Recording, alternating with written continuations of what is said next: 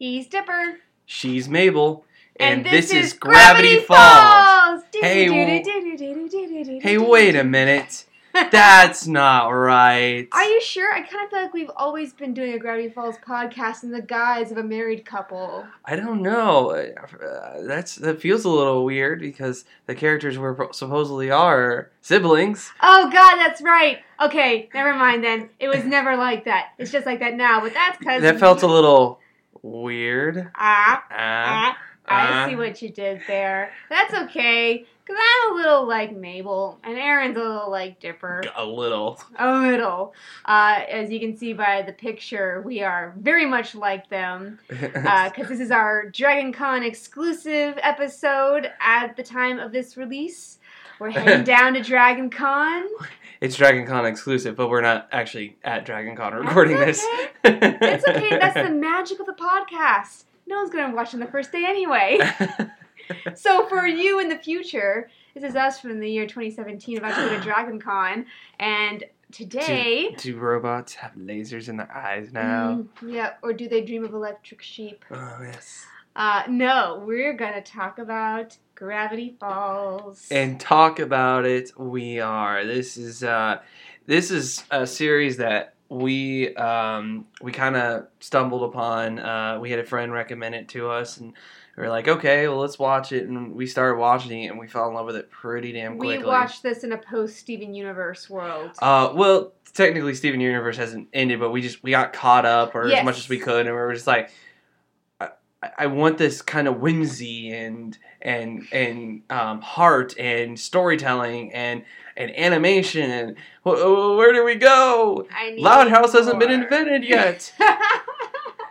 Gravity Falls. Gravity Falls. I'm not going to say it's a short-lived series because it lasted exactly as long as it needed to. I disagree a little bit, but we can get to that when we get to that. This ain't no Phineas and Ferb where 102 days of summer vacation has stretched on for a million seasons. This is a summer vacation told over 3 seasons that perfectly encapsulates the summer. It doesn't feel too much, too little.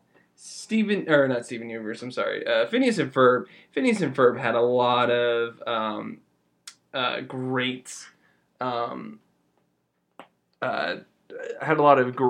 things about it, but one thing I really enjoyed about the whole thing is just the way that the stories intertwine. But if you want Phineas and Ferb on a deeper level with smarter characters, better written characters, an overarching story, but that same kind of intertwining, Gravity Falls. Absolutely. Gravity Falls is one of those series that kind of like it almost becomes its own little bubble.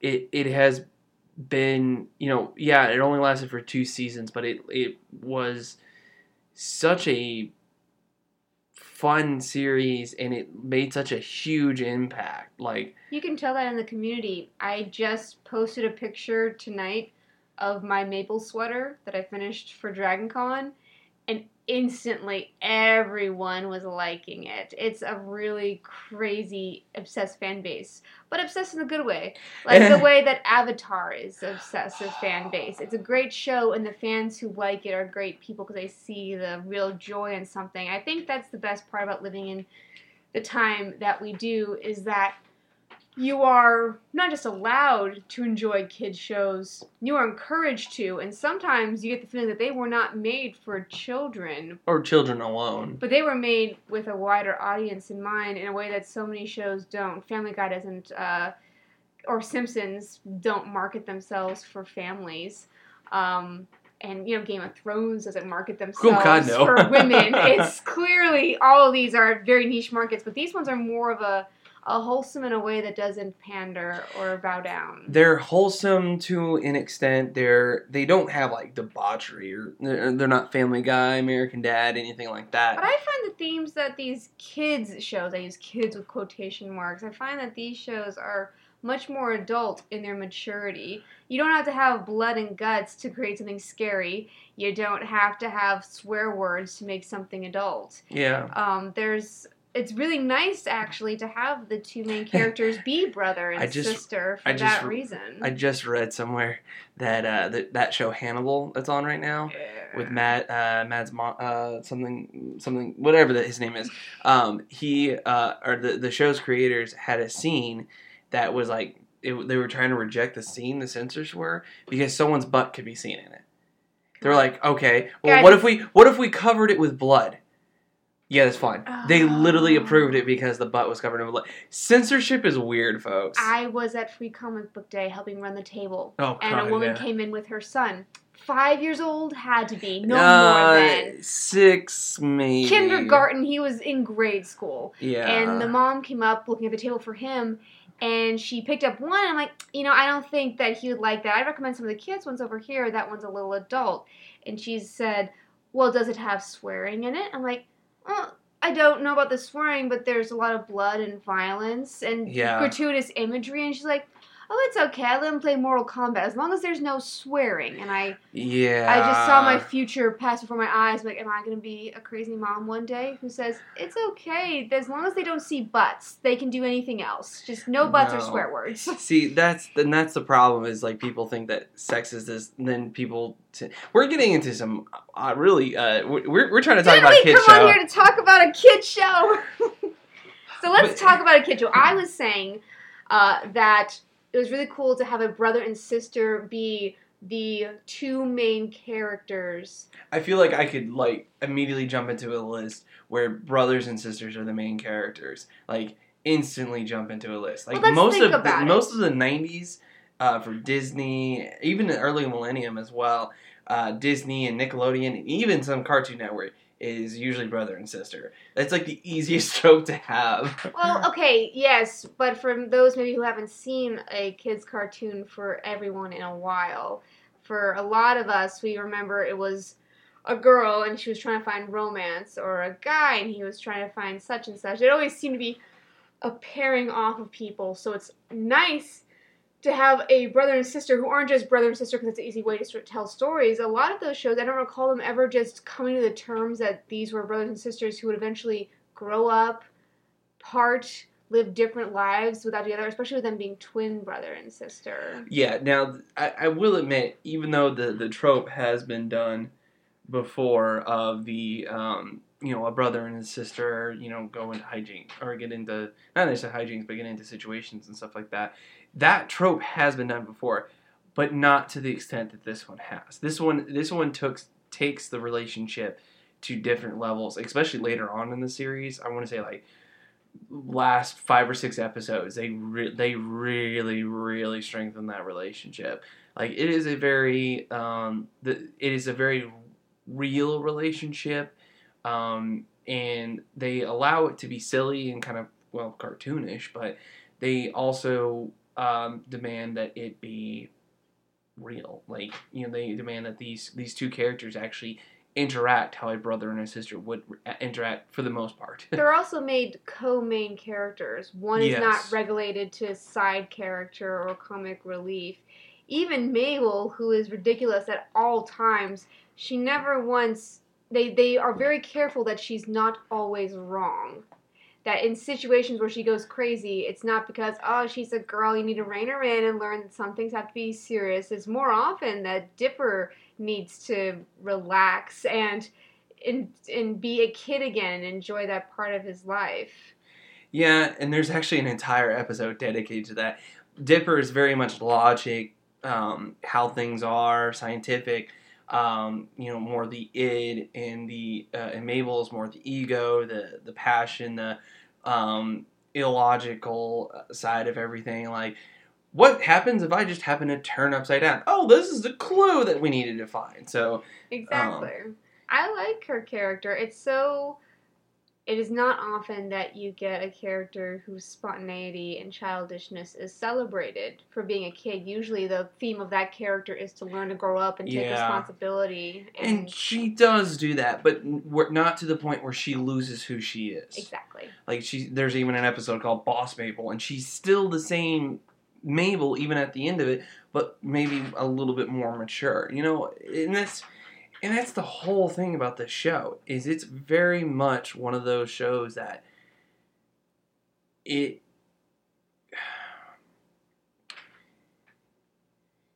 allows the characters to be who they are, but it also forces them to go through changes. Well, that speaks to real life. Yeah. We're all supposed to grow up in a sense, but we're not supposed to forget who we are within the process. Exactly. So, we're not really going to do a structure for this one because there's not. I mean, There's not a pro and con. What we're really going to try and do is say why we each love the show for why we like. I have very strong opinions on certain parts of this, why it's so great, and Aaron has a different viewpoint entirely and what he really likes about it. So we're really where that conflicting thing comes back, where the two people. So, I think I want to bring up the character of Grunkle Stan, who may be one of my favorite complex characters from a show in a very long time. And again, you don't realize how complex he is until closer to the end. He is entirely sympathetic, and he is a monster, yet completely right, and lovable, yet a grump. And never once do you feel like he's truly an awful person, except when they confront you with all this evidence that would suggest that he is a terrible human being who's committed great crimes in his past. And you, as the audience, you're not even supposed to doubt that. You are supposed to believe that at face value, because they discover this along the same time as the characters do. Which, by the way, I sorry, you got to flow, and I hate to interrupt it, but big spoiler alert. We're not even worrying about, like, because we're getting into some deep parts of this. Do not stop listening now. Go watch the series. It's on Hulu, all 2 seasons. I think the only one we can't spoil is Steven Universe, because we are literally only halfway through. Well, we can still spoil things, but we got to get caught up on that. Well, I've been known to put spoilers in the description tag to ward off people who listen. Well, still. I've been known to do that. Well, we're not going to do it this time. Okay. However, so we're going to get into some deep things, especially kind of on my side, but just if you haven't watch the series. Go watch the series. It is absolutely fantastic. Mm-hmm. So, spoilers. I feel like we almost should have called a spoiler alert, but at the same time, I bet there's like 100 podcasts called spoiler alert. I just feel there's a weird... The culture today really frowns upon spoilers, but I think more important than the spoiler warning is that the purpose of fandoms is to share that love with other people and discuss it. Especially in Netflix, where you don't have to wait a week for an episode. Game of Thrones is the only one to do that, but even if you watched like the pirated leaked version a week early, you'd have no one to discuss it with. Exactly. So then there's people who are like, I don't want to watch the linked episode because no one else is going to watch it, and therefore I'm just going to wait. And that actually kind of proves how strong the fandom is. So yeah, I think that it's worthwhile discussing. I think it's more worthwhile discussing after you've seen it all with others who have seen it all to get further in. And if you're a new fan, you definitely should experience it for yourself. Yeah, and that's a big thing. It's like, we are going to be talking about a lot of different things here, and you're not truly going to appreciate it until you listen or until you go and watch it. And most of the time, I'm like, but you can still listen. Like, this is probably going to be one of the few times where I say, stop the podcast. We appreciate you listening, but stop the podcast. Go watch the series. And then come back and re-listen to this. True. So now that spoiler warnings are aside, what about Grunkle Stan's 6-fingered time-traveling, dimension-hopping brother? Man, you've been sitting on that. So with the premise of these two kids, the mystery twins, as Dipper hated to be called at the beginning. I hated it. They go to this town. Their parents send them off. We never meet the parents, know nothing about them, but they are shipped off to live with their Grunkle Stan, great Uncle Stan. For the summer. Not entirely, but for the summer. And, discovers... one of them discovers his journal, who ends up being very helpful with the weirdness that happens in Gravity Falls. And that's why I love the characters so much, is that they are thrown into these situations. The whole juxtaposition of Grunkle Stan running a mystery shack that is filled with no actual mystery in the middle of a town where only mystery occurs Yeah. is one of the great ironies, and it only gets more delicious at the very end of the first season when you realize, oh, so he does know. He has his own mysteries. There's more to this than meets the eye. And, okay, so the way we want to kind of split this up is through the two main characters themselves. Liz representing Mabel and myself representing Dipper, as we kind of did a little bit earlier. So Liz is going to kind of talk, and we're still going to discuss. I mean, this is definitely a back and forth. But Liz is going to kind of focus on the characters and the visual elements, kind of how Mabel would, and I would talk about the developments, the storylines, and the hidden stuff, the mysteries of it. Dipper Waddles wants to know why you just won't start talking about the show. You're very logical. You don't understand, Mabel. There's a lot going on, and if I don't have the book... Oh, should we go get the book? I got him the book. I'm literally wearing my Dipper hat, because for my birthday, Mabel, Liz here, bought me the book, which is like filled with every entry that you see in the show, and a Dipper hat. Yes. And I'm holding a pet pig that I won at a carnival. That's a lie. I feel so bad.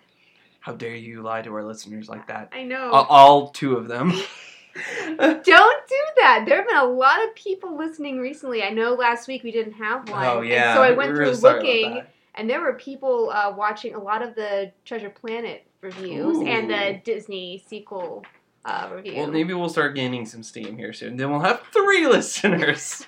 Yay! So when I share this, all of my friends who have bought Gravity Falls artwork off of me are going to be so jazzed to hear we're talking about it. Yeah. Since you already kind of spoiled what we're going to wear at Comic-Con and it's going to be in the Instagram. picture, Aaron. It's going to be in the picture. Well, no, I mean, like, you posted today about your, on Instagram. Aaron, it's a social media world. I'm just living in it. I don't make the rules. Uh-huh. So, let's start with the characters. Okay. Well, I think Mabel is a delight. The voice actress Kristen Schaal is a freaking gem. She needs to be in everything. You would recognize her as well from Bob's Burgers, another fantastic show. Yes. Ironically, not knowing those two were linked, the other thing that I have besides my Mabel sweater is my Louise Bunny Ears hat for cons. So literally Kristen Schaal. She's really good. She's really, really good. Kristen Schaal, if you're listening to this, we'd love to have you on the show. I also really do enjoy the voice acting for all the characters. Dipper. Jason Ritter. Grunkle Stan. Which is actually... Grunkle Stan's voice actor is the voice actor for many, many, many different things. There's a crazy kind of prospector type guy, McGucket. He is voiced by the same guy. And truth be told, like, you kind of look through the list... And there is a ton that is voiced by the same guy, and you think, wow, they must have paid him a lot, when you realize it's actually the show creator, Alex Hirsch. Yeah. I love how they give all the characters such great depth. I don't feel anyone is truly one-dimensional because they take the time to make sure everyone has a voice. Wendy is a really nice... Voiced by Linda Cardellini.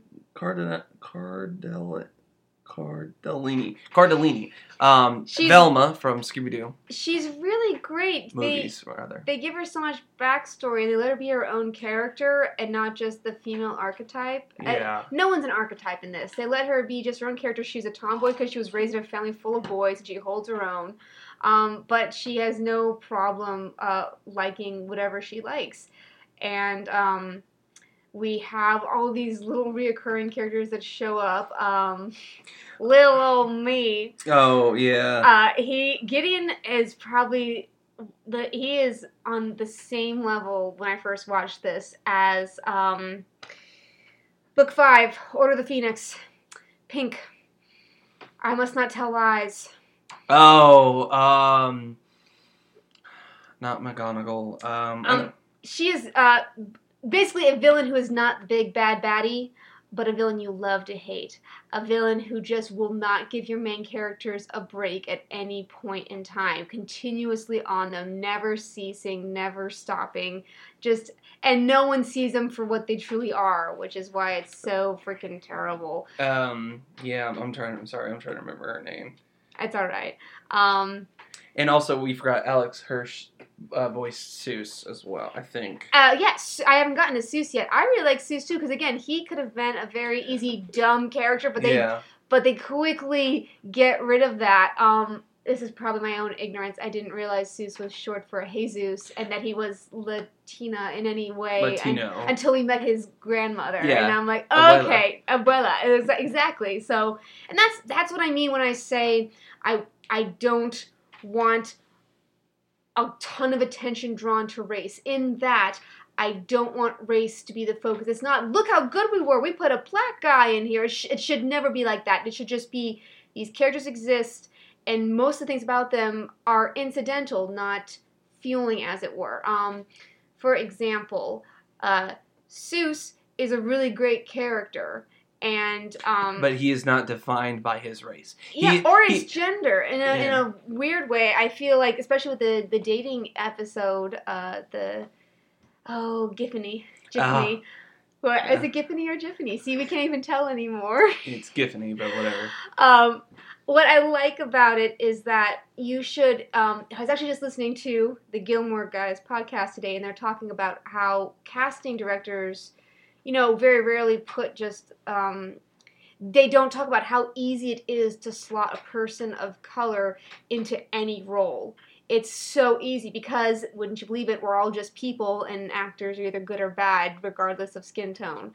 And it's so easy to just slot it in. Because no one really, if you do it correctly in the way that is just a traditional idea about the character, it doesn't matter. And it shouldn't matter. Mm-hmm. That's what I think I really care about with, like, racial diversity. And we're getting off topic, and I will start talking about how Francis from Deadpool turned down this role for this upcoming movie because it was a man of Asian American descent in the manga, in the comic that it's based off of. And when he found out, he turned down the role. He's like, I'm really sorry. I didn't know. Now that I know, you're right. I'm not going to be part of the whitewashing that Hollywood is doing.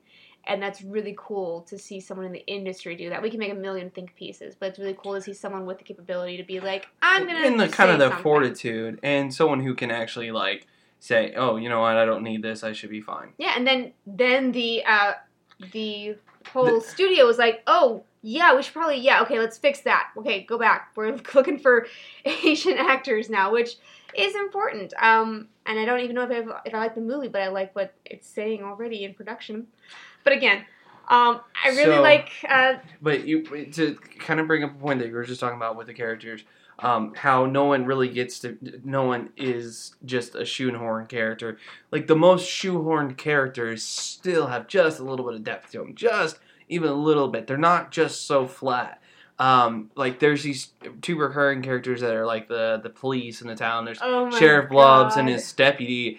And they have this weird symbiotic relationship that, like, you can be like, maybe it's homosexual, maybe it's not. If they are, but it doesn't matter. It's precious. They care so much about each other that they don't want the other one to hurt. Yeah, even though they're ridiculously incompetent in every single way. Stupidly incompetent. But, so you have those characters, and then you have, like, two kind of, like, not bully character. You have one that's a bully character, and then another one that's, like, still kind of a bully character, but they both end up... You both kind of end up liking both of them. Pacifica. Yeah, there's a character, her name is literally Pacifica Northwest.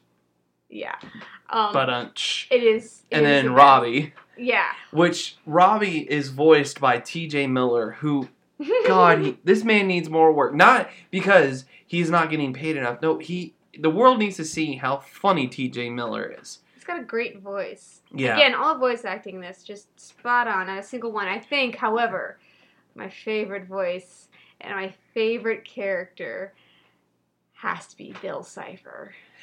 And again, he is goddamn terrifying. And it's so funny. If you were to see beforehand, when you see a picture of him or you see him introduced, you're like, he's a floating pyramid with a top hat, a cane, and one eye. He's the Mr. Peanut of pyramids, and you're like, how in the world is this going to be intimidating? This is nothing. And then near the end of the series, anytime someone says Cypher or Bill Cypher, you're like, you get a shiver down your spine. Scared his very first appearance. It's so creepy. It'll be a character slowly going to sleep.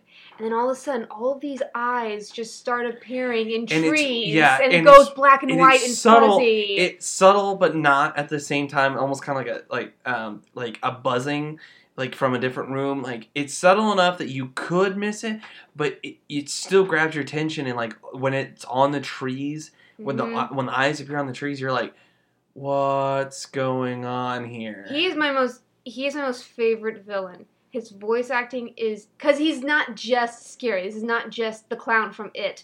This is clever. He's clever. He's manipulative. He's diabolical. He enjoys his villainy. He enjoys scheming. He enjoys double-crossing. If little Gideon is what's-her-face from Harry Potter, this is Voldemort. Oh, yeah. Straight up. In a creepier sense. Voldemort is terrifying when he wants to be... Bill Cypher is just always terrifying. You're always at unease with him. He is scary as all get out. There is a lot to be said about how they really do muck with your mind. There are lots of times that I found myself not expecting turns in which way things would go. There are times when the villains win, and that to me is so antithetical to the idea of a Disney show. The villains are never supposed to win. The villains are never supposed to actually get what they want. And it's also nice to see that every action has a consequence. Everything must be paid. Nothing is allowed to just be forgotten with the wave of a magic wand.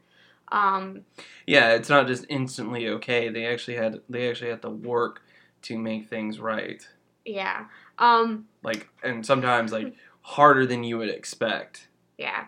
I think what I want to do is I don't want to monopolize because I actually am interested in hear all the story ideas for you, but I think what I'm going to do is I'm going to go through and say all the favorite monsters / characters that show up that are just super freaking memorable to me. Let's see, because there's one every episode. We learn about a different, a different creature of some kind every episode. Let's see, the unicorns. Oh God, yeah. The unicorns are the freaking best interpretation of a unicorn ever. They are just so vain. Fine, you caught us. We just like to be jerks. What are you gonna do about it? What are you gonna do? The best voices, the absolute best voices. And they're such assholes. And they're like, excuse me, I have a 3 o'clock posing by a waterfall. Oh my God, it's so good. You could tell they were like, okay, we're doing mythical creatures. We've done a lot of other things. All right, let's do a unicorn, but let's have fun with it. The wax head of Larry King, who keeps appearing in the vents. Wax head of Larry King is hungry. Yeah, exactly. Patton Oswalt voicing the Miniputian from the mini golf course. Yeah, Lily Putchins. Yeah, I couldn't figure out what the pun on Lilliputian from Gulliver's Travels was, so I kept mixing it up in my... Yeah, Lily Putchins. Or they had a different name, but it was Lily Putt instead of Lilliputians. The ghost from the Northwest Manor might be one of my favorites. The art direction for that episode alone is so great. There is... the scary shape-shifting morphing alien that can take on any appearance. And when he's finally frozen and he's like, this will be the last thing you see before you die, and he freezes in how it just is so creepy, and I hate. And he's actually voiced by Mark Hamill. I know. Yeah. It's like the Thing horror to me is a scary horror. The end of the Thing is just these two people, and one of them is it's like that almost last episode of Futurama. One of you is definitely the alien who's going to shoot the other first. So I love that. It's always a scary trope for me to see that. I really do like Great Uncle Ford, who is Uncle Sam's brother. He I kind of wish they gave him more time, but with having to... He becomes unsympathetic at points, which is not the fault of the voice actor, but I think fault of... J.K. Simmons did a great job. Like, I feel like... I don't know if they could have done better with having someone else, because J.K. Simmons did a great job. It's the fault of us being on Uncle Sam's side, even though, objectively, from his story, he is in the wrong. It's a tricky balancing act to play. Yeah, like, in the whole story with, you know, the two Stans, you know, Stanley and Stanford, growing up together, you see that Stanford... is very much and that's where a nice parallel comes with Dipper and Mabel, because they're not the exact same, but they're similar. Again, it's a reflection. They get to look at this past where this one thing broke them apart forever, which is the impetus to give Mabel the thing that to give Bill Cipher the rift in time that he's been searching for. It's that I want to stay. Time baby. Just the idea that she doesn't want to leave this. This is the best example of the don't want to grow up, because it's not for a selfish reason like I don't want to get older or I want to be 13 forever because I'm popular. It's I don't want my brother to leave. I don't want things to get bad like I saw with my great uncles. Yeah, and the thing, and it's like, again, more so with just the characters themselves. Again, Stanford is the id, the logical, the scientific, whereas Stan Lee is the passion, the ego, the very much the loose screw, if you will.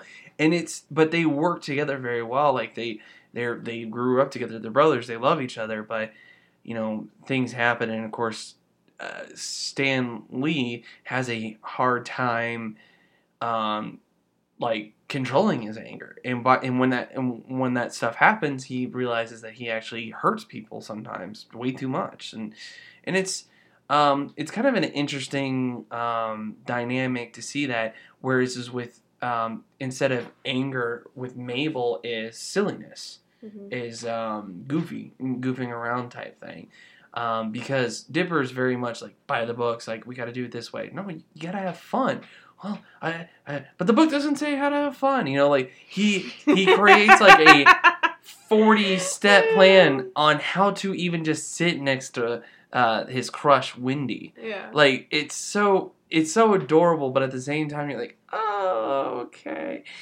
But like with on the opposite side, Mabel, like she thinks she can just flow through everything without a plan, and they have to learn. You know, Dipper has to learn. Oh no, I have to actually be looser and more flexible. Whereas Mabel learns you have to have more of a plan. You don't have to be strict and you know not have fun and you know all that stuff, but you do. Having a plan helps. So exactly. And with the whole thing, like these podcasts. Yeah. So, I guess going back to the subject we were at hand. Last two. Halloween Trickster. Oh, Halloween Trickster was creepy, good. Also good. Yeah, Summerween. That was actually a really creepy episode. So creepy. And the thing is like not every single episode has a new monster or something new to fight, but the ones that do are usually pretty memorable. You know, in a show that has maybe like 46 to 50 episodes, it's you know like. I would say when we get into the horror aspect of it, when we talk about the story, I'm gonna talk about all the stuff, all the images that are just haunting me even now. 40 episodes. 40 episodes. And out of 40 episodes, like at least 12 of them have some sort of like one-off or not really reoccurring creature, villain, something like that. But when they do, they are memorable. Very much so. Yeah. Final character. The head and arm of Louis C.K. that name is something very specific. I'm sorry. Oh, that's right. He does all the demons that come out during Weirdmageddon have a name. He's like the being of unspeakable horror. He actually has the being of unspeakable horror was the one with no face. The one that looked like a loaf of bread. Yeah. I'm sorry. Hang on. It is the horrifying. sweaty one-armed demon. Sweaty. And all it is Louis C.K. kind of riffing. And all like, it is. Hey, I need you to get in my mouth. Hey, can you please get in my mouth? That is why are you running away? That's incredibly rude. Yeah. Like just Louis C.K. just having fun with it. So those are and when we talk about scenes, we'll talk about scenes. But as far as memorable characters go, there's just a crap ton of them. And I didn't even talk about Mabel's friends. Oh yeah. Crap, I'm forgetting her name. Grenda and Candy. And Candy. I am Candy. And Candy. I love watching it with the subtitles on because whenever Grenda speaks, they preface it that it's with this off-putting masculine voice. Yeah. Off-putting masculine voice says, I'm Grenda! Yeah, so good. Again, so many. I cried a lot in this show too. So let's get into some of the stuff that you wanted to talk about. Some of this storyline, this whole mystery, Stranger Things, Twin Peaks, Twin Pines sort of craziness going on with the story and the mysteries of it all. So we rewatched it. We watched it one time, watched it all the way through, really enjoyed it, and then we kind of walked away from it for a while, and then came back to it recently. That's one of the reasons why we're talking about it. One of the reasons why A, we're doing it for Comic-Con, and B, got the stuff for my birthday. But rewatching it, especially from the beginning, you realize how many times they set something up, how many times they'll throw one little thing in. And you think, oh, okay, not a big deal, and it pays off later on. Like, the very first episode is all about these gnomes, and how they're trying, and like how Dipper thinks it's a zombie, and ends up being gnomes. It's such, and like, immediately you're like... When he does that, when he opens up the book to show Mabel that something's going on, the page that he opens and shows her and shocks her with is the picture of the gnomes. She's like, gnomes? And he's like, no, here, zombies. That's what's going on here. Yeah, he was right the first time. And that's the thing, is like that is actually a great example, because they will do that shit all the time. So we mentioned Bill Cipher, and Bill Cipher is the main antagonist for this entire freaking series. He is the bad baddie. He is the Strutter. A lot of the baddies connect, like Gideon connects to him. Yeah. Like a lot of things will actually a lot of things lead to him. He is actually like very much the chess master, the puppeteer. Oh, he literally becomes a puppeteer of different. Oh bodies. Yeah, he actually like comes into his body at one point. It's and like it was really funny too, because they were able to they actually bring him like how he tricks him is really simple, and you're like, oh, we're dummies, we couldn't have known that. But Bill Cipher is really funny because he doesn't make his first appearance probably until, I want to say, like episode 8, 9, Yeah, to 10. go that far into a series without the antagonist showing up is a risky move. However, he is actually in quite a bit of the series before that point. Like there's an episode where the Dipper is trying to beat a video game. No, he's trying to get like Wendy's approval or something like that, and he uses a video game character to try to teach him things. Well, the video game character comes to life, but what happens is at the beginning of that episode, you see all these video games, and sure, some of them are references, but at one point, if you look at the screen, there is a yellow triangle with an eye in the middle. Mm-hmm. And that's episode, 3 or 4. Well, they talk about that a lot, about they drop those visual cues. Are you talking about Rumble McSkirmish? Yeah, no, I was talking about, how... No, I know that, but, I totally forgot what another great, wonderful, memorable and villain, only, for a moment... Because at the end, he joins the side of the good guys in Weird Mageddon to take back everything. He wasn't a bad guy. He was fighting. He didn't get Rumble McSkirmish out to win Winnie's approval. He brought him out to fight Robbie for him. Because he did not want to fight him on his own. Because he couldn't. I mean, Robbie's head, shoulders, possibly even twice his size. But, it was just really funny. There's a crazy amount of callbacks when you get to the end and you realize that we need these 12 people to join hands, and you And realize like, that these things like the pine tree on Dipper's hat or the shooting star sweater that Mabel is often wearing, all these things are connected in a way that all these characters were worthwhile and needed. it just really goes to show that this series was like, It had a story before it had a premise. Like there was a story they wanted to tell about these two siblings trying to counter weird stuff, trying to defeat this guy who's always trying to trick them. and the stories have usually have a unique way of kind of not only wrapping up, but sometimes even intertwining.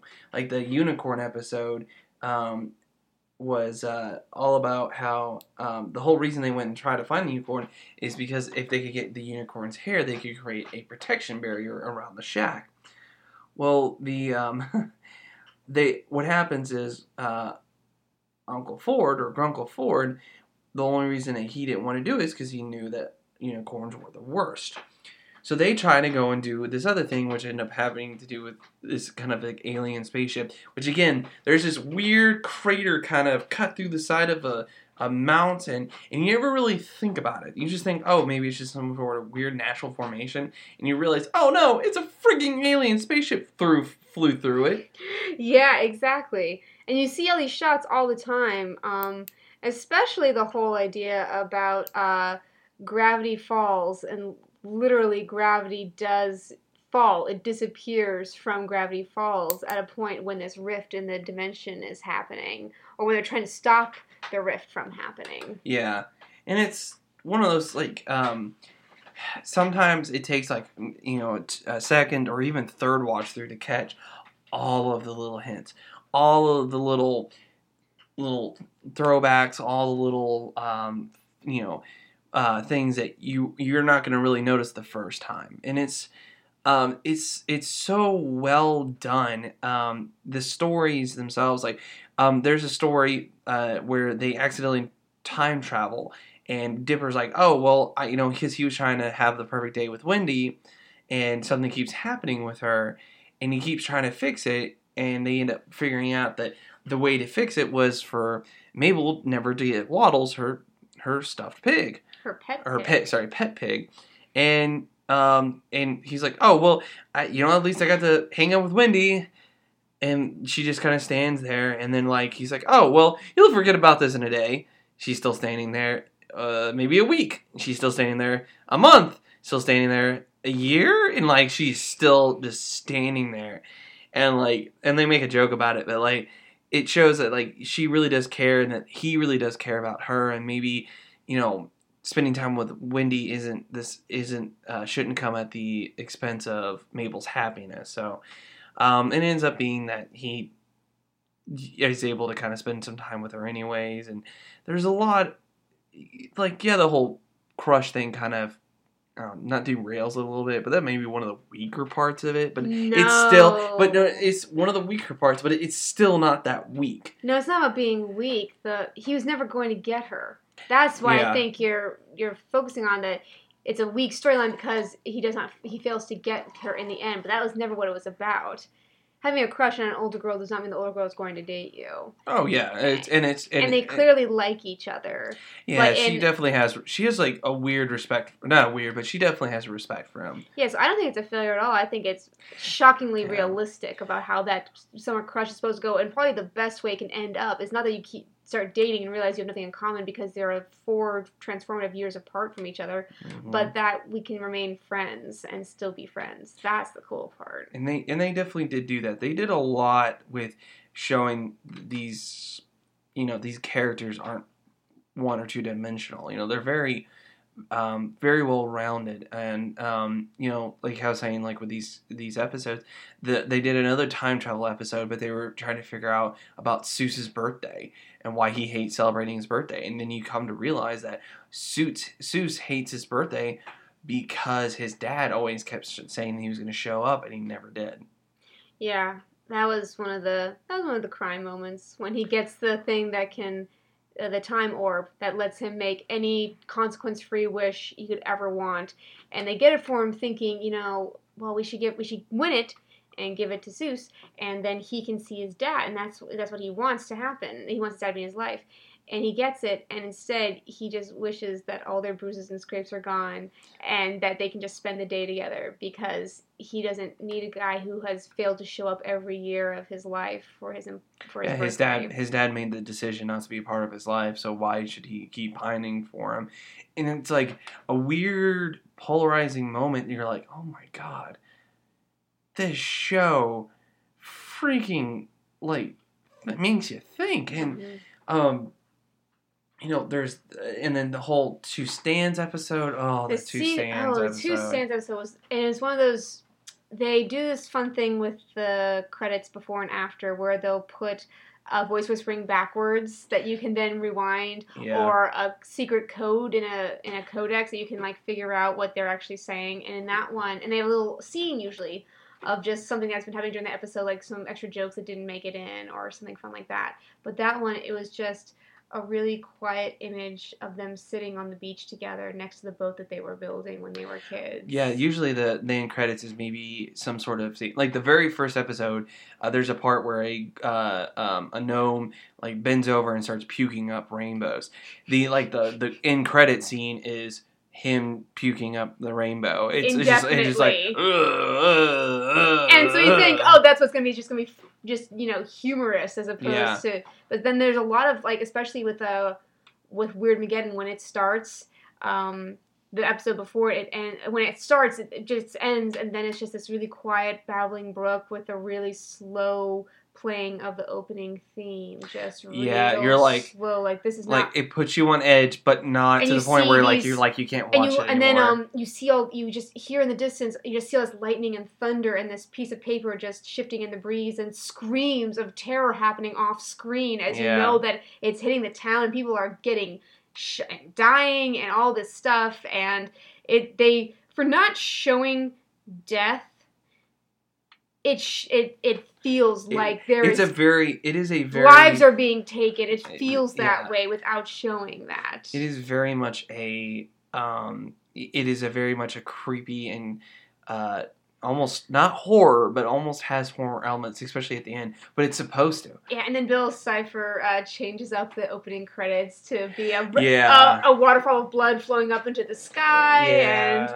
All these really creepy things, because he is a manipulator of reality. He is a transdimensional being. He can do whatever the hell he wants. He has no rules and no qualms. They try to prevent him from coming to this plane of existence multiple times. When he does, they keep him trapped within this bubble of Gravity Falls, and they do all of these different things and manage to outwit him at every angle, and they almost get him multiple times, and finally the way that they just. The only way you can get rid of Bill is if he enters your mind and you have to let him in. Yeah. The only way we could then they could use a device that they had gotten from previous episodes to erase the mind with Bill trapped inside that mind. And they were able to trick him because how he tricks people is usually very simple. Like you think you're getting something that you want, but in reality you're getting something that you don't want or don't need, or like you're getting exactly what you want, just not how you wanted it. So it's all about the wording. Yeah, never make a deal with the devil. Exactly. And they did, and they spun it on its head, and it was such a simple thing. Is they invited into because they had switched their clothing. Grunkle Stan was dressed as Grunkle Ford. And so they invited him into his mind, and Grunkle Ford had his mind erased. And that scene... But it wasn't. It was actually Stan. No, that's what I'm saying. Yeah, so he enters... Yeah. So Bill enters his mind. It's just this big, empty, white space for this one door. And he's like, I've got you now. And he opens the door. And it's just Grunkle Stan watching TV. And he's like... And like a wife beater and like boxer shorts. And his little fuzzy slippers. And he's like, gotcha. And Bill just screams in rage, and he's like, he tries to go back out the door, and he can't even open up the door. He just drinks his peach pit, and he's like, I'm saving my kids. It's all that matters. I love the one of the final lines. He tries to bargain with him. It's like, I'll give you whatever you want. And then he's just like, look at me while this happens. It's just like, oh my god. Like, Grunkle Stan has a lot of kick-ass moments. The ending of season 2, the finale, when he's been taken into custody by the FBI agents and they're interrogating him, and he times the moment when gravity fails for a moment during the transdimensional rift, and he jumps up over them and hovers through space and loops his cuffs off. It's all very cinematically cool, and that scene and then him giving illegal himself goat trading or whatever. Oh yeah, just so many. I gotta get these pugs. It was illegal pug trading. Yeah, gotta get these pugs over the border. On the leg. They're and again, I don't know how else to describe this as just well thought out. This ain't a Lost. This isn't Lost. They had an idea and then they just lost sight of it. If they had tracked Lost in 3 seasons, they could have done so much better than just saying, "Nope, keep going. No, don't have an ending in sight." Sometimes that's because of the people who are making it themselves, and sometimes that's the networks themselves too. Mm-hmm.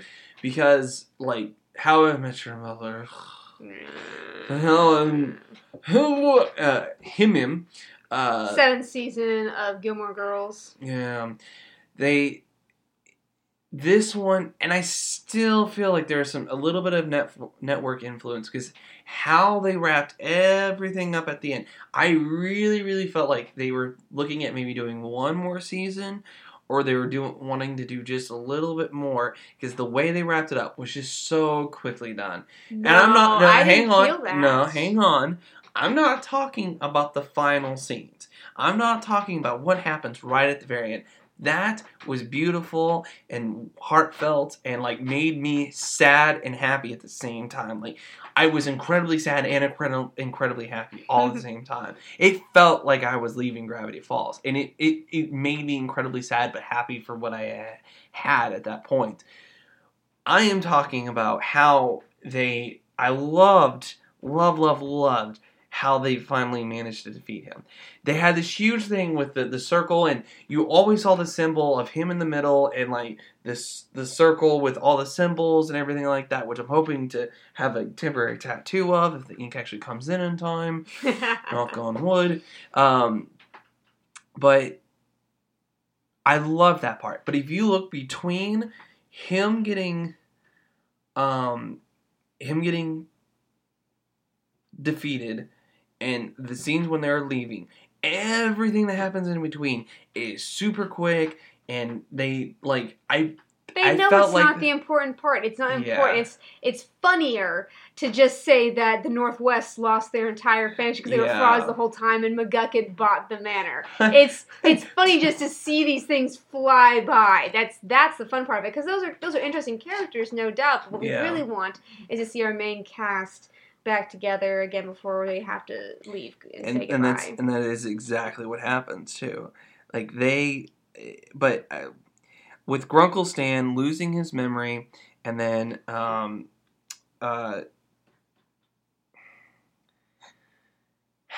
just quickly regaining it back, that was a cop out. I'm not upset. It was a Disney show, babe. Just like the way they weren't going to make Grunkle Stan actually a bad guy halfway through the show, they weren't going to let him just be forever separated from his children through the mind. Yeah. This wasn't a cop out in the way that a dead character comes back to life. This is a more tragic, and I'm glad they did. That was the way to kill a character, like sacrifice themselves, without actually having them sacrifice themselves. Mm-hmm. So I think it was much a little more tragic. Here's the thing. They let it play out for a while, though. To be fair, they did let it play out for quite a while. I will admit, they definitely They definitely what? They definitely played on it. I mean, but my thing with it is, even with that possibly being like the thing that I hated the most, I disliked the most, the thing I liked the least about this show was that scene or how they handled that. I could have a lot worse complaints. I could have so many other complaints. If I have 2-3 complaints about a show that's only 40 episodes long and is going to go down as one of my favorite shows of all time, yeah, I think it's perfectly fine. The writing team, the direction, the creation, everything behind this show is solid to the point that it is better overall, and I have to say overall with this, but it is better overall than Steven Universe. Now, I'm not saying Steven Universe is bad. I'm saying this is like comparing chocolate cake to apple pie. Both are fantastic, and both are completely different, but if you have to compare the two, you're going to have to pick one. So, this is chocolate cake. Well, okay. Let's say okay. You're losing the analogy, and I'm getting hungry. Okay, you're right. So let me pull back on that a little bit. Then, now we don't know where Steven Universe is going. And you're right. Steven Universe actually hasn't ended yet.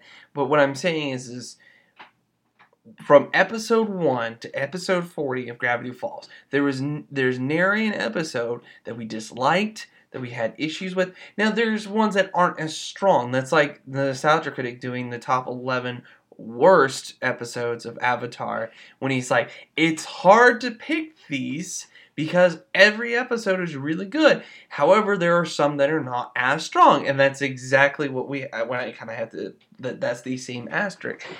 Steven Universe is no less strong or no less of a good show than Gravity Falls. What I'm saying is, from beginning to end, Gravity Falls is better.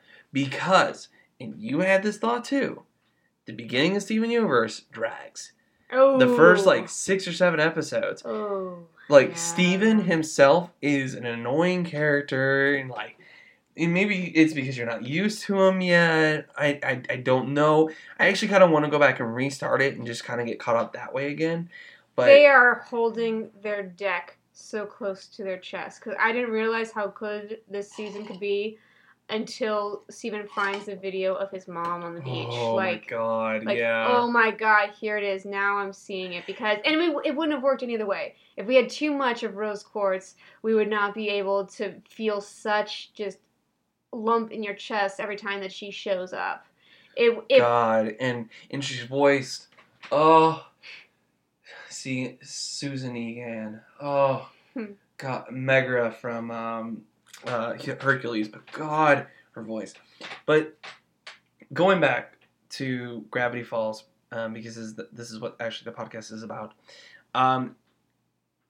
That's where the comparison would be, is that Gravity Falls from beginning to end is overall stronger.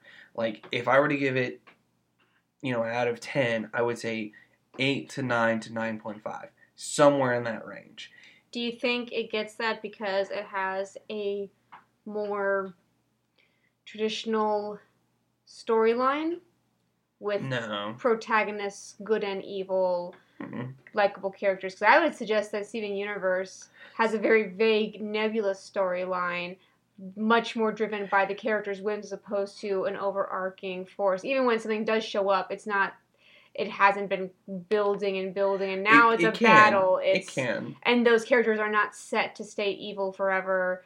Those characters are not set to stay good forever. It's continually evolving, and I think it has much more to do with character development as it does with the actual story elements, as were. What I mean is not because of the story elements or because of the characters. I'm meaning overall.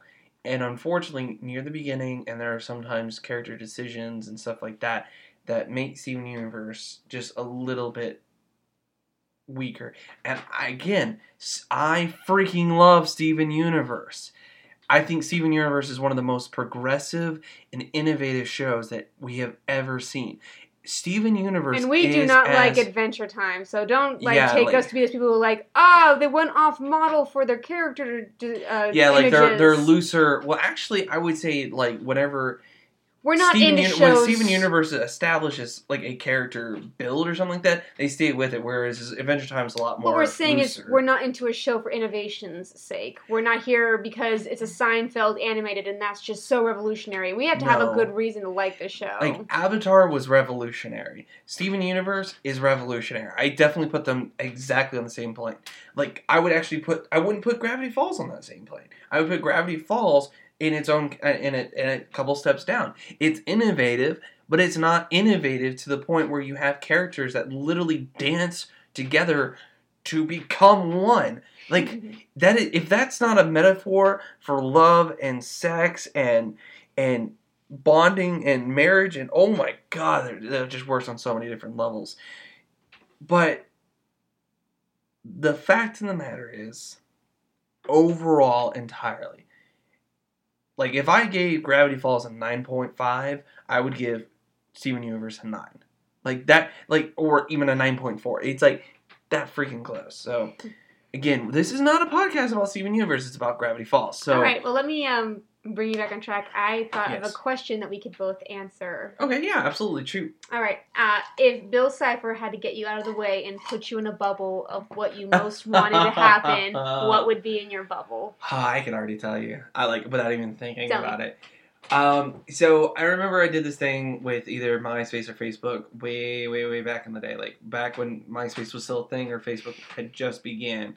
And it was something about answer these questions. Oh, it was the notes. It was something to do with the notes. Back when Facebook still had notes. I think they still do, but nobody uses them.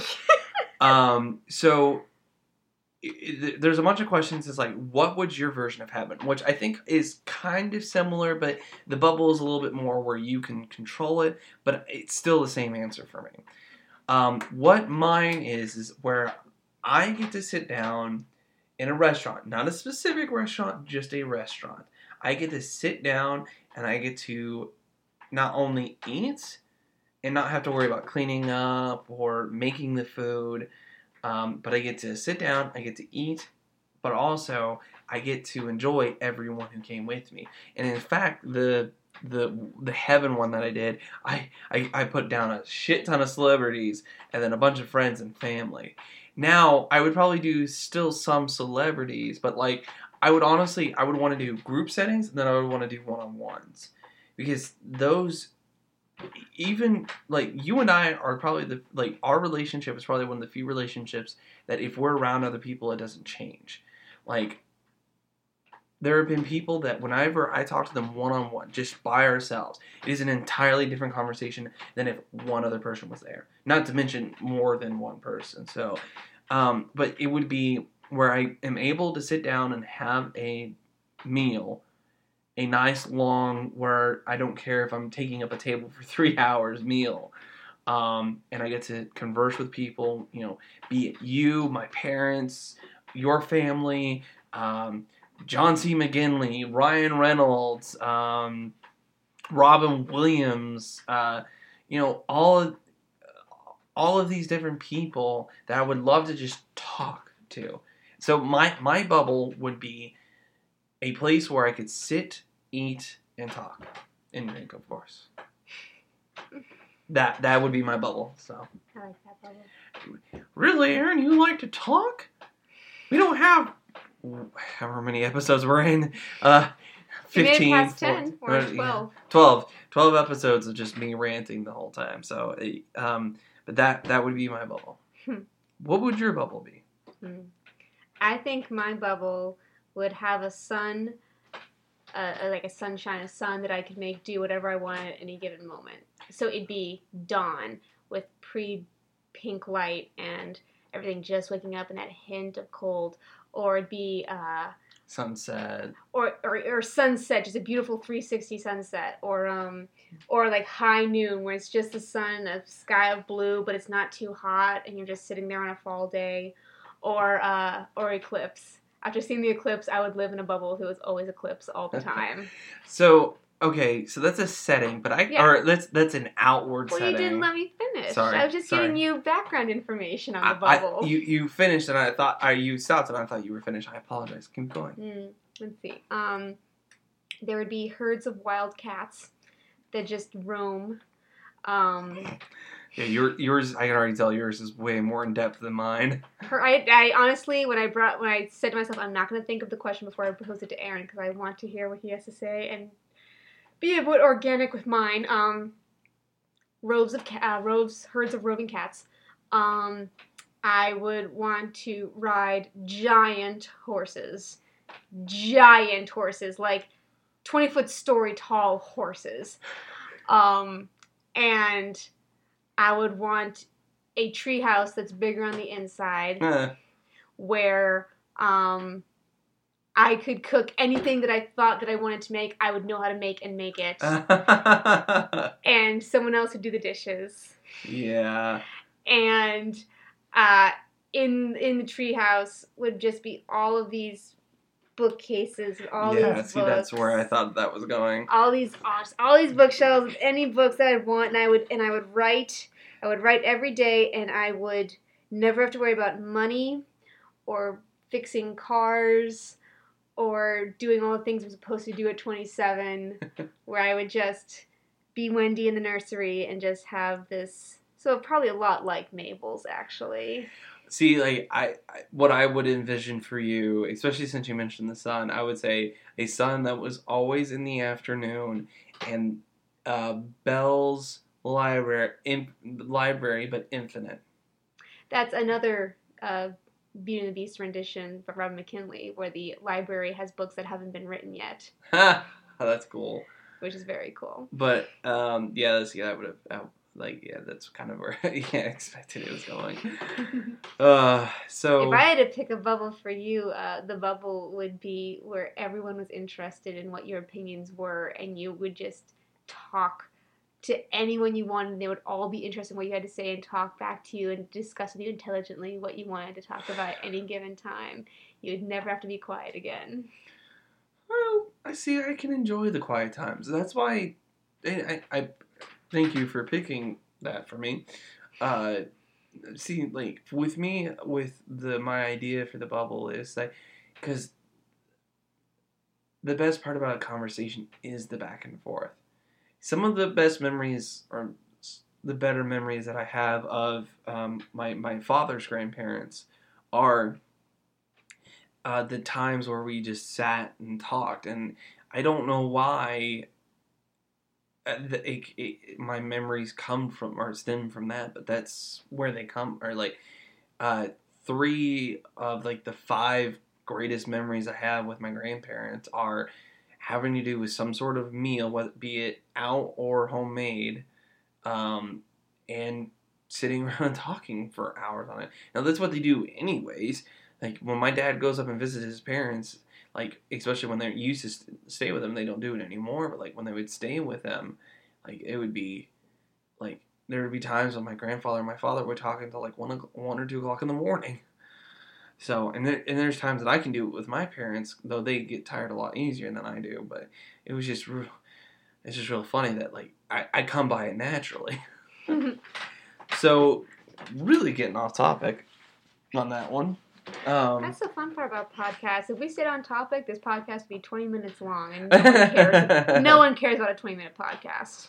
Well, maybe if we were actually, more concise about it, but so do we want to give it a rating, or do we just want to say... We have rated everything so far. Save for, like, Tammy and the T-Rex. Yeah, because that was one of those bad don't watch them movies. Yeah. As far as Gravity Falls go, how about this? We pick our favorite episode, and then we rate the series overall. Okay. Well, I've got IMDb open to Gravity Falls, so... you look while I say mine. I had it up anyways. It may be cliched, but I have to go with the 3-part Weirdmageddon finale. I know it's cliche and I know it's a cop-out, but never have I been so worried for characters, so relieved when they made it. It keeps the tension high while also delivering all the laughs that you want. They build a mecha out of parts of the town to... parts of the town to fight Bill Cipher. He is terrifying and funny in every single way that you want a villain to be. There is sadness, there is sacrifice, it really does pull together everything you want to see out of a finale for me. And knowing that, I would give, like, there are, much like Avatar, there are episodes that aren't the best, but there's no episode that is a definite skip. And there are definitely shows, like even How I Met Your Mother, there are definite skip episodes, pretty much anything from the last season, to be honest. Let's see, I wouldn't agree with that. Just so many, like you can tell that when they got to the point, like, oh, what else are we gonna do with this 72-hour stretch? Let's tell a story about how Marshall learned how to slap really hard. So yeah, but that's what I'm saying. So what I'm saying is that with Gravity Falls, I think there are maybe some parts of some episodes that are like, but everything is good in the right way. No message is too hammered or forced or over the top. I would have to give this show, as a recommendation for kids or adults, I have to give it a 10 out of 10. I think that it is good in all the right ways. I think that it's definitely one of my favorite shows, and I think the fact that it is a contained storyline that works well and doesn't overstay its welcome and is finite is one of the best things about it. So that's my opinion. Which I believe means 5 out of 5 for our scoring purposes, because then we add them up to give a total out of 10. Yeah. So what would you give it out of 5? Well, I gotta do my favorite episode, and I guess if I have to pick one, I kind of have to pick the Northwest Mystery Mansion, the one that we kind of mentioned before. This character, who has been fairly reprehensible to a small point, kind of tricks Dipper into doing into helping her out, and the development that happens throughout the episode.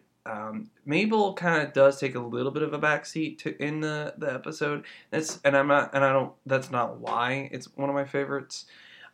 Because I'm not going to pick Weirdmageddon, because especially since you just picked it, but I think if it's not going to be that episode, which, I loved how it ended, and that this character Pacifica actually does redeem herself like pretty heavily. I would actually like to, if it wasn't that, it'd be The Two Stands. One of the more sadder and doesn't really end on a high note episode. I would probably have to say The Two Stands. That's a good one. Yeah. And both of these are like almost right next to each other. So. Because I got on a good streak. Yeah. Where, I want to point something out. So Dipper and Mabel versus the Future, which is the episode where it's the one right before all this goes down, right? Fairly it's what much. leads into Weirdmageddon, which is where Dipper decides he wants to go and stay in Gravity Falls with Uncle Ford. Yeah, it'd be his apprentice. Yeah. So that one came out in October 12th. Weirdmageddon came out October 26th. Weirdmageddon 2 didn't come out until November 23rd. And then Weirdmageddon 3, the ending of this, did not come out until February. The day after Valentine's Day. You're kidding me. They made them wait 2 months? They made them wait 2 months. We got super lucky with that. Oh, I don't know what I would do with myself if I had to end it on Weirdmageddon 2. Oh my Not to gosh. mention that the season 2 starts in August 1st, 2014 and ends February 15th, 2016. You almost went through 2 years for one season. Good lordy Lou. Yeah. Disney, get on your scheduling game. I'm sure it was not up to the creators for that. So, well, what do you think? So then, I would have to say that it would either be Northwest Mystery Mansion, again, because I did like the monster a lot too. Mm-hmm. The design of it was really cool. But if not, then The Two Stands. So the more human episode. And what would you give the series out of 5? Because it is pretty damn close to perfection, but I don't know what I would give a 5. So I have to say I'm going to cop out just a little bit. I'm gonna say 4.75. Oh, good lord, Or Aaron. just Just or give four- it the 5. or 4.5 or Oh my 4.5. So a 9.5 out of 10 total rating for this show. Mm-hmm. That is pretty darn respectable, and I'm pretty sure it's just because Aaron's like those Yelp reviewers who won't give 5 stars to anything no matter what, because it would have had to go beyond what a restaurant does to earn the 5 stars. Like, They would have had to give if you massages at the table. If Steven Universe ends on like the same high note that Gravity Falls did, like able to wrap everything up and just make everything awesome, then that may get a 5. Mm-hmm. So I don't know anything about what happens after a certain point in Steven Universe. I say that Steven becomes one of the new diamonds and takes down the entire caste system from within. That'd be interesting. I know nothing. Yeah. I'm sorry for those listening. I know nothing about the diamond structure beyond what we've seen in the space station. Yeah, we're actually like a season or 2 behind. Yeah, Steven just got rescued from the bubble in space, which was the most existentially... No, we haven't. He hasn't been rescued. No, remember yet. at the very, very end of it, they do find him. Yes, at the end of that episode where he's been out in space for the entire time and kicks the other Ruby out, and he's just left wandering through space alone for eternity. They figured out how to work a ship and pick him up. So yeah, but I don't think they actually picked him up at that point. They did. The thing is I think we need to I think we just need to rewatch the whole thing anyways. And just get re-caught up, so. But obviously, if we're rating this so freaking high, we're definitely recommending it. It is a great show to watch, especially with kids. If you're, especially, it doesn't matter if you're a boy or a girl. If you like spooky stuff and mysteries, if they like Scooby Doo. If they enjoyed Steven Universe, or if they enjoy just even Adventure Time. Yeah, if they enjoyed the stuff where it's funny but show. Still has a serious heart behind it, they will definitely enjoy it. And if you're an adult that liked, say, like, Are You Afraid of the Dark, or the Harry the Spy, all of the kind of like mysteries and stuff like that. I just remembered her name is Dolores Umbridge. Damn. Wait, oh clutch. My god. Clutch, because we definitely forgot. We did. We are terrible people. And truth be told, we did not look it up, even though we had multiple I can tell whoever's listening to this has just been waiting for the past 40 minutes wanting to type, it's Dolores Umbridge, Dolores Umbridge. I'm so glad I thought of that. That just came to me in a vision.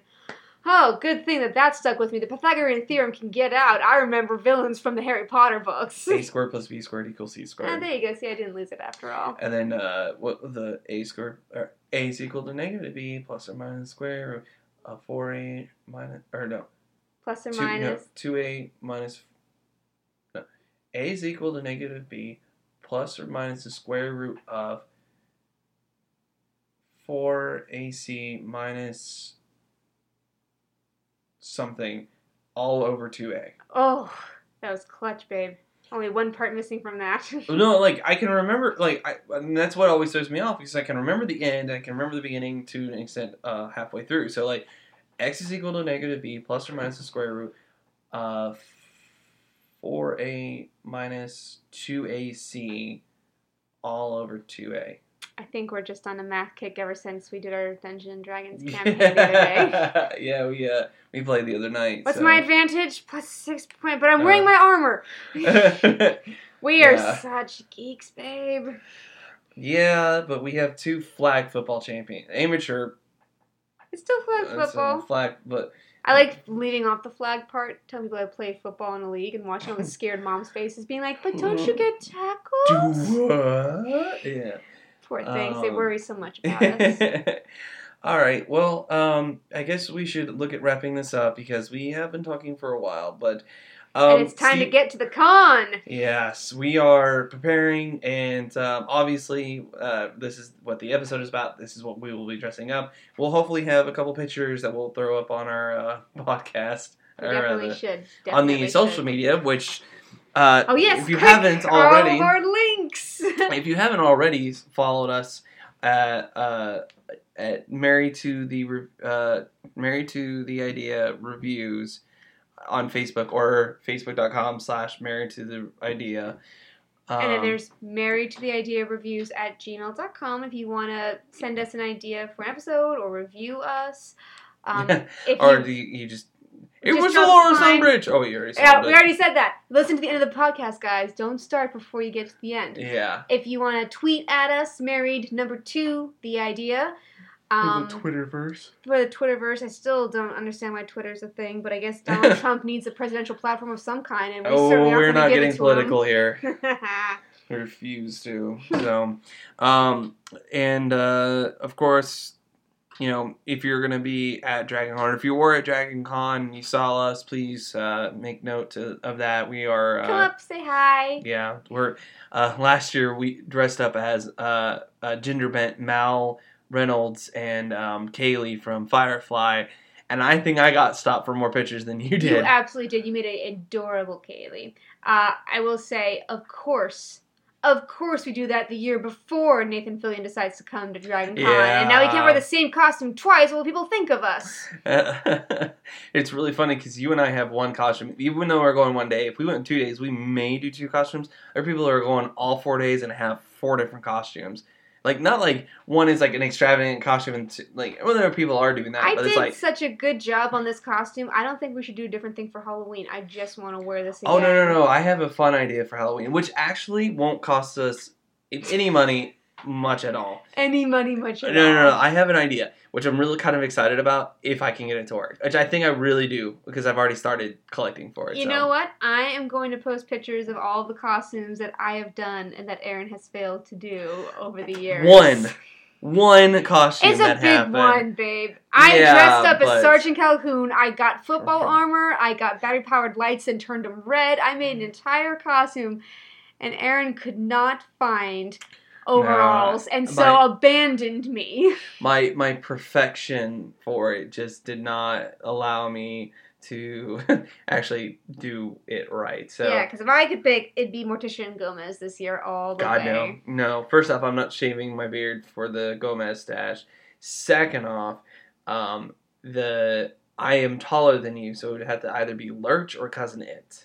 Well, speaking of the Addams Family, we are going to start celebrating the month of Halloween next week. We are not waiting for the October. We are starting it up. It will start embracing it full-heartedly. It is full-heartedly or wholeheartedly? If pumpkin spice can be here in August, we are I don't allowed. agree with that. I don't agree that I walk into Kroger's now and there's Halloween stuff out. This is getting as bad as freaking Christmas. Do you understand that, guys? I understand you want to celebrate Halloween early. I do too. I don't mind doing it maybe midway through September. But good God, this is getting as bad as Christmas. So I've insisted that we start doing more episodes, spooky related episodes. We're going to start small and on an episode that I don't think is Halloween related, but can be kind of spooky. And then we're going to kind of build from there. So I have a specific episode that we're going to do right before Halloween, and then I've got Halloween episodes. Oh, do I have Halloween episodes? Do you want me to do an actual Scarily Laugh? Or... Would you?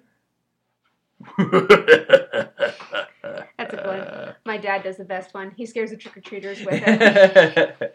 Speaking of which, we actually have to find someone go trick-or-treating with them. Because your 1-year-old nephew last year... He's 2 now. No, I'm saying the 1-year-old nephew last year did not a trick-or-treat night make. He did make a very cute lumberjack, though. Yeah, but he went to 6 houses. He's a 1-year-old. I know, but in this year, maybe we'll be able to do more. We are really getting off track now. Yes, okay, so we've already done the social media stuff.